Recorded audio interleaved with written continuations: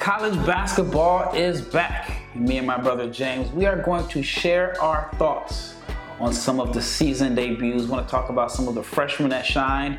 A couple freshmen that I was really high on did not get a lot of minutes. So that's going to be something I want to monitor throughout the season. But stay tuned to hear our thoughts on the season debuts from Isaiah Collier, Marco Jackson, Donovan Clingan, Stephon Castle, Elliot Cadeau. Who knows if we're going to be able to cover them all? Stay tuned.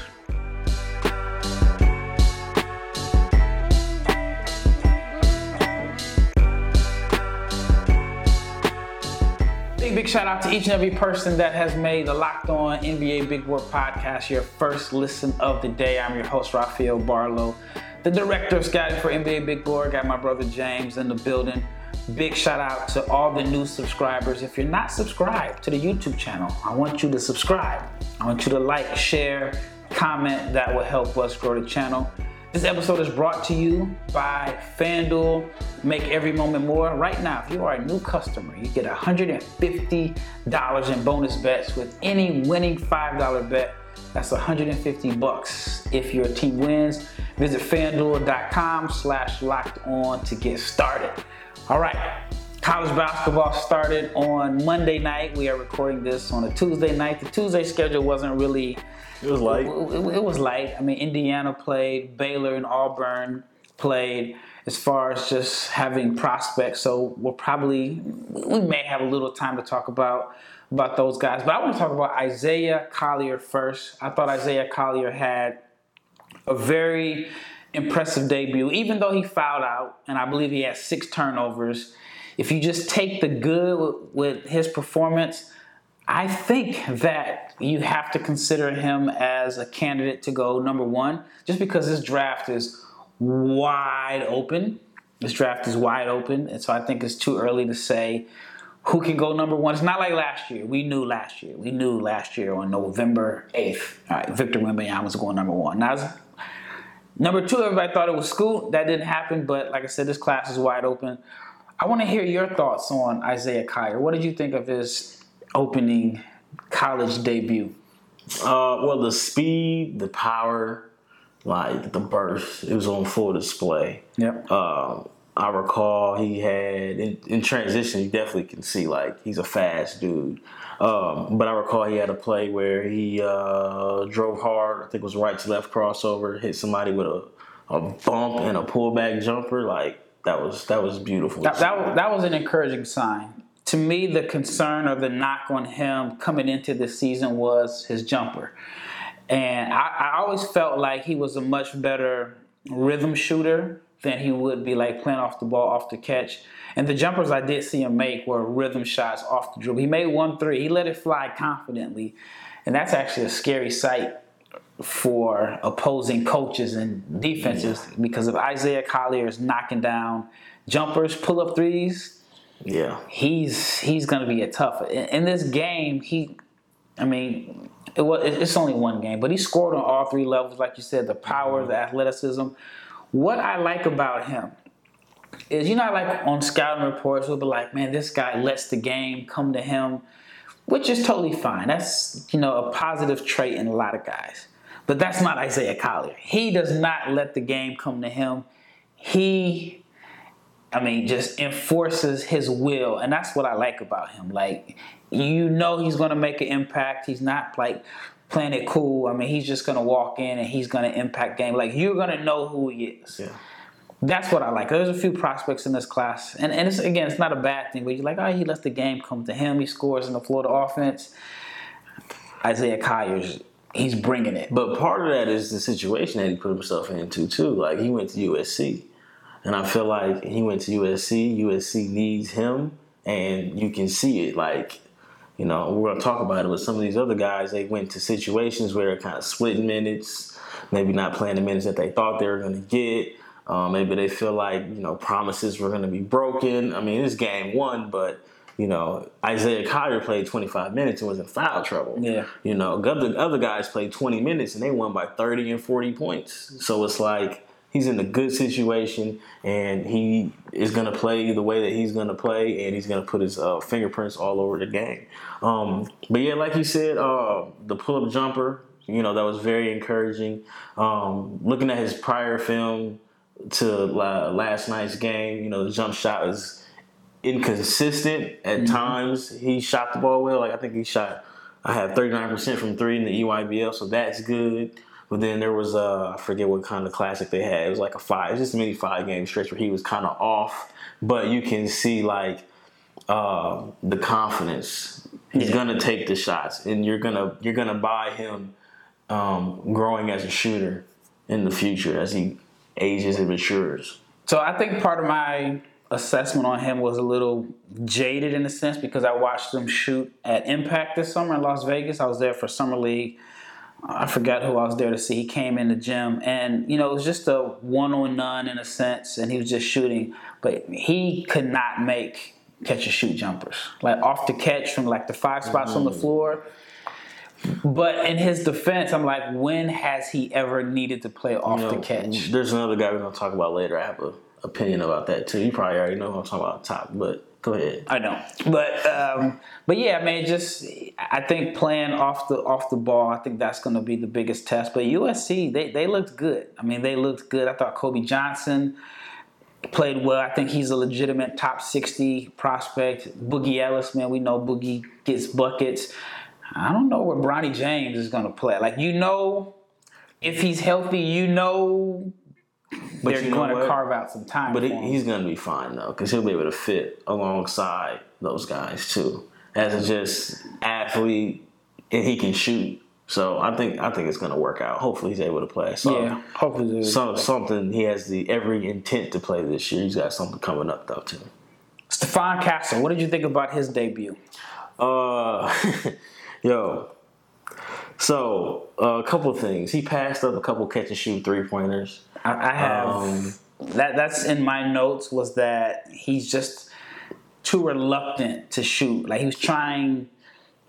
It's his first game. I feel like he was trying too hard to make things happen. But he's very unselfish, and I see the playmaking. And you know what? I'm gonna just go out here and say, look, I'm super high on Stephon Castle. Like top 5 high on Stephon Castle. I am a full believer.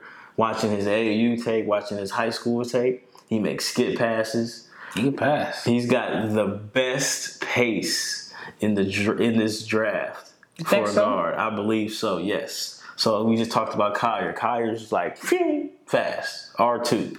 Right? But I feel like he's not wild and out of control. No. I'm not saying he's got wild, some pace. But I mean, it's a crossover and I'm gone. Yeah, he not playing with his food, as they say. Yeah, Stephon Castle has like probing space, puts you in jail, and he turns into a quick late. Like I'm really, really high on Stephon Castle, and it's going to be really interesting to see how this season turns out for him. I'm gonna chalk up his first game as jitters, but I'm sold. He's probably my favorite player in the draft. 12 points in 19 minutes, 3 of 5 from the floor, 1 of 2 from 3, 5 of 8 from the foul line. Had 5 rebounds, 2 assists, 2 steals.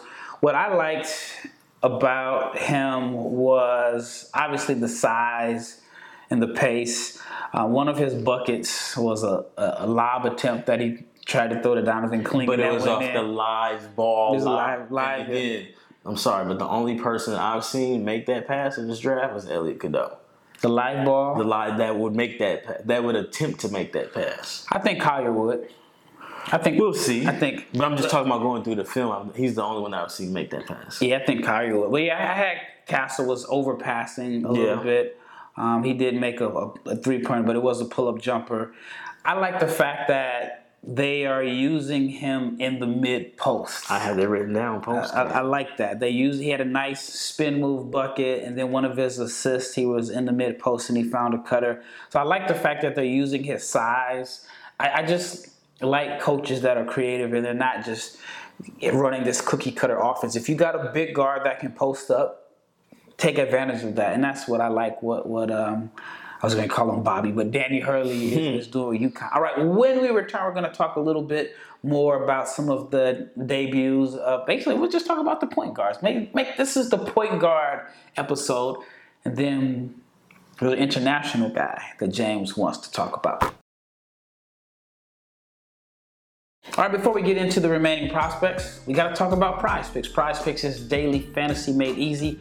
All you have to do is pick 2 to 6 players, and you're just going against the numbers. You're just picking against the projected numbers. Give me an example of a Prize Picks play that you made or had to pick against over the last couple of days. Hey, man, look. Hey, I mentioned my Pistons guys, man. Sir Thompson, points, rebounds, assists. Hey, Jalen Duren, points, rebounds, assists. Hey, shout out to Tyrese Maxey, points, rebounds, assists. So, for example, you can select whether or not Steph Curry will score more than 29 points, or if Nikola Jokic will grab more than 10 rebounds, or you can predict if Anthony Davis will get more than 2 blocks, or will Dame Lillard make more than 4 threes in a game. And Prize Picks offers a reboot policy so that your entries stay in play even if one of your players gets injured. Now that is new. So for football and basketball games, if you have a player who exits the game in the first half and does not return in the second half, that player is rebooted. Prize Picks is the only daily fantasy sports platform with an injury insurance policy. I was gonna say, if you are picking Anthony Davis, you may need that because he seems to. Sorry if you're an AD fan. So all you have to do is download the app, go to prizepicks.com. You have to use the promo code LOCKEDONNBA and must be lowercase LOCKEDON NBA. And you can get a first deposit match up to $100. That is prizepicks.com/LockedOnNBA. All right, second segment. So we talked about Isaiah Collier and we talked about Stephon Castle. If you had to choose between the two, who do you think had the better debut? Collier had the better debut, but I am a bigger Castle fan. If that makes sense. So you would say you would take Castle in the top 5 based off of your research right now. My research right now and what I think he will become. Now again, it's very early November, but I see all of the makings. I see the talent. I see the bigger picture. Okay. As man Big Crit would say. Collier had 18 points in 25 minutes, 7 of 9 from the floor, was 1 of 3 from 3, made all 3 of his free throw attempts, had 3 rebounds, 6 assists, but also had 6 turnovers and 5 fouls. So we look at Stephon Castle and we look at Isaiah Collier. Right. And I can say we both agree that we like the situation that they went into. I'm of the belief that if you are a top college player, you have the luxury of picking your system. It's like maybe the last time you get to pick your system, the coach, the players around you until you become a free agent. And in the NBA, you're going to have to wait until you sign your first contract and then your second contract. So what are you, 27? Maybe. Well, some of these guys are coming in early. But in college, I feel like you get to handpick your situation. And we've talked about it in other podcasts. There's some guys that went to situations that I'm like, how are you going to get loose? And one of the guys is Elmarko Jackson. I'm a huge Elmarko Jackson fan. I love his upside. I love his talent. But he's not going to have the same opportunities as Isaiah Collier and Stephon Castle. Now, he does have an opportunity to win a national championship because Kansas is number 1. I'm good on that, bro. So you're not Kansas not winning it. I'm not good on, Kansas could win a national championship, but I'm here for a good time, not a long time. So you're more like, I'm trying to give me the best situation where I can win, but if we get in now. I want to win showing what I can do at the next level. And I've had this opinion for a while, and it was like watching just a quick reference to the 520 podcast with Marquise Teague was like, yo, I don't care about my national championship. I should have went to Cincinnati. It's like if I go to Cincinnati, I don't get boxed in as this defensive-minded pass-first point guard that falls to the late first round.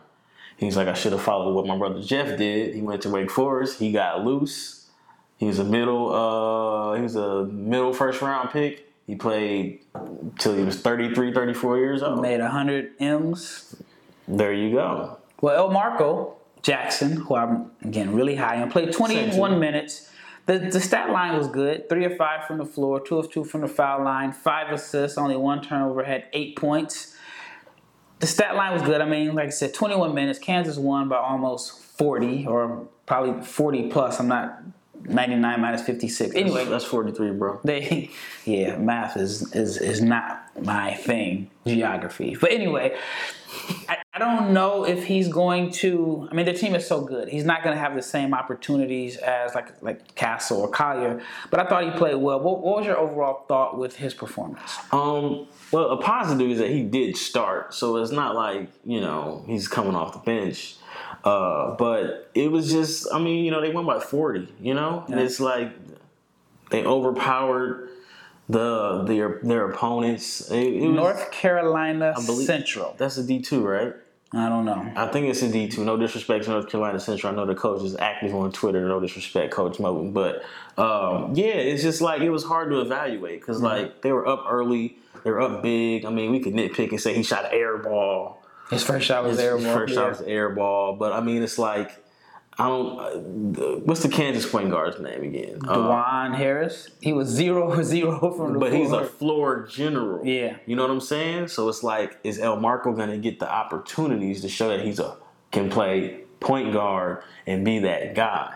I don't know. I was encouraged by the 5 assists. I mean, again, it was a blowout win. But it was like, But it was like 3 of them. I memean, you make the right play assists. I get it. You have to do that, But like swing against some 6'7" power forwards. I mean, like it's hard to evaluate based on that game, and then going forward, seeing that he's going to have to share everything. Yep. It's an interesting choice, but we'll see. Hopefully, it works out for him. And that leads to a couple points I want to make. Speaking of guys that did not start, Elliot Cadeau did not start. He played 19 minutes, though. I mean, they won by 16, but it was closer than the score looked. 2 of 6 from the floor, 2 rebounds, 6 assists, had 5 points. I was impressed by his passing. I thought he was going to be the starter. There's a few guys that are projected first-round picks. And, of course, it's way early. It's only the first game. The season is not even 48 hours old. But I was actually surprised by the number of guys that are really highly touted that didn't start, which is going to make the rumblings about this being a weak class even louder because you're like, hey, this guy is a projected number 1 pick, but he can't start over 23-year-old who's going to Europe next year. Yeah. It's interesting. What do you think about Cadeau? See, Cadeau, and this is why I don't like I'm really high on Cadeau. Like, I really believe in his game and his talent. But we got to almost look at him like how we look at the European 18-year-old dude that's playing 20 minutes a game and go from there. I mean, granted, they're not playing against the grown men, but it's like... I don't know. College basketball is grown, man. Yeah, they just turned on that 27-year-old in Memphis. Quite a few guys got their waivers denied, but there's a lot of 5th, 6th-year seniors. I mean, it's like I go on a guy's ESPN profile. I'm like, dang. You played 18, 19? Hey, I mean, look at their team. We talk about North Carolina. Cormac Ryan, 2018. Yeah. Armando, he was setting screens for Jeff McGinnis, it feels like, man. I mean, but again, Elliot Cadeau. I would say McGinnis, but I do feel like he played with Ed Cota. I'm just saying, like, I don't, And then R.J. Davis is a senior, and he's 6 feet. So are we going to play 2 6-foot point guards together at North Carolina? And I like Seth Trimble, and he barely played. Actually, I had someone tell me, it's a alumni that is working with an NBA team, told me that he thought Seth Trimble should have been their point guard last year over Caleb Love. And Seth, it says he played 0 minutes, but he got up a shot. So he played 0 minutes. I mean, yeah, the game was fake close, but I don't know, man. All right, when we return, we got to talk about the freshman guards at Kentucky, Rob Dillingham, DJ Wagner. I think there's going to be a debate all season long. Who is the better of the 2 you're starting? I don't think there's going to be a debate, Rob. You don't think so? No. Well, I'm starting to hear the debates. I'm curious to see who James thinks is the guy. All right, before we talk about who is the better prospect between DJ Wagner and Rob Dillingham, I want to talk to you about FanDuel because right now, if you are a new customer, you get $150 in bonus bets with any winning $5 bet. That's right, $150 if your team wins. If you've been thinking about joining FanDuel, there is not a better time to get in on the action than right now. It is very easy to use. There is a wide range of betting options, including spreads, player props, overs, unders, and more. So visit FanDuel.com/lockedon to kick off the NFL season, the NBA season. FanDuel, the official partner of the NFL, and Locked On. All right, last segment, wrapping this up. Kentucky. Kentucky has a loaded roster. I just wrote about it on NBABigBoard.com. If you're not subscribed, check it out, NBABigBoard.com. And the title of my article was, Does Kentucky Have Too Many Cooks in the Kitchen? And I interviewed multiple scouts, and everybody is wondering, when everyone's healthy, how are they going to make these pieces fit?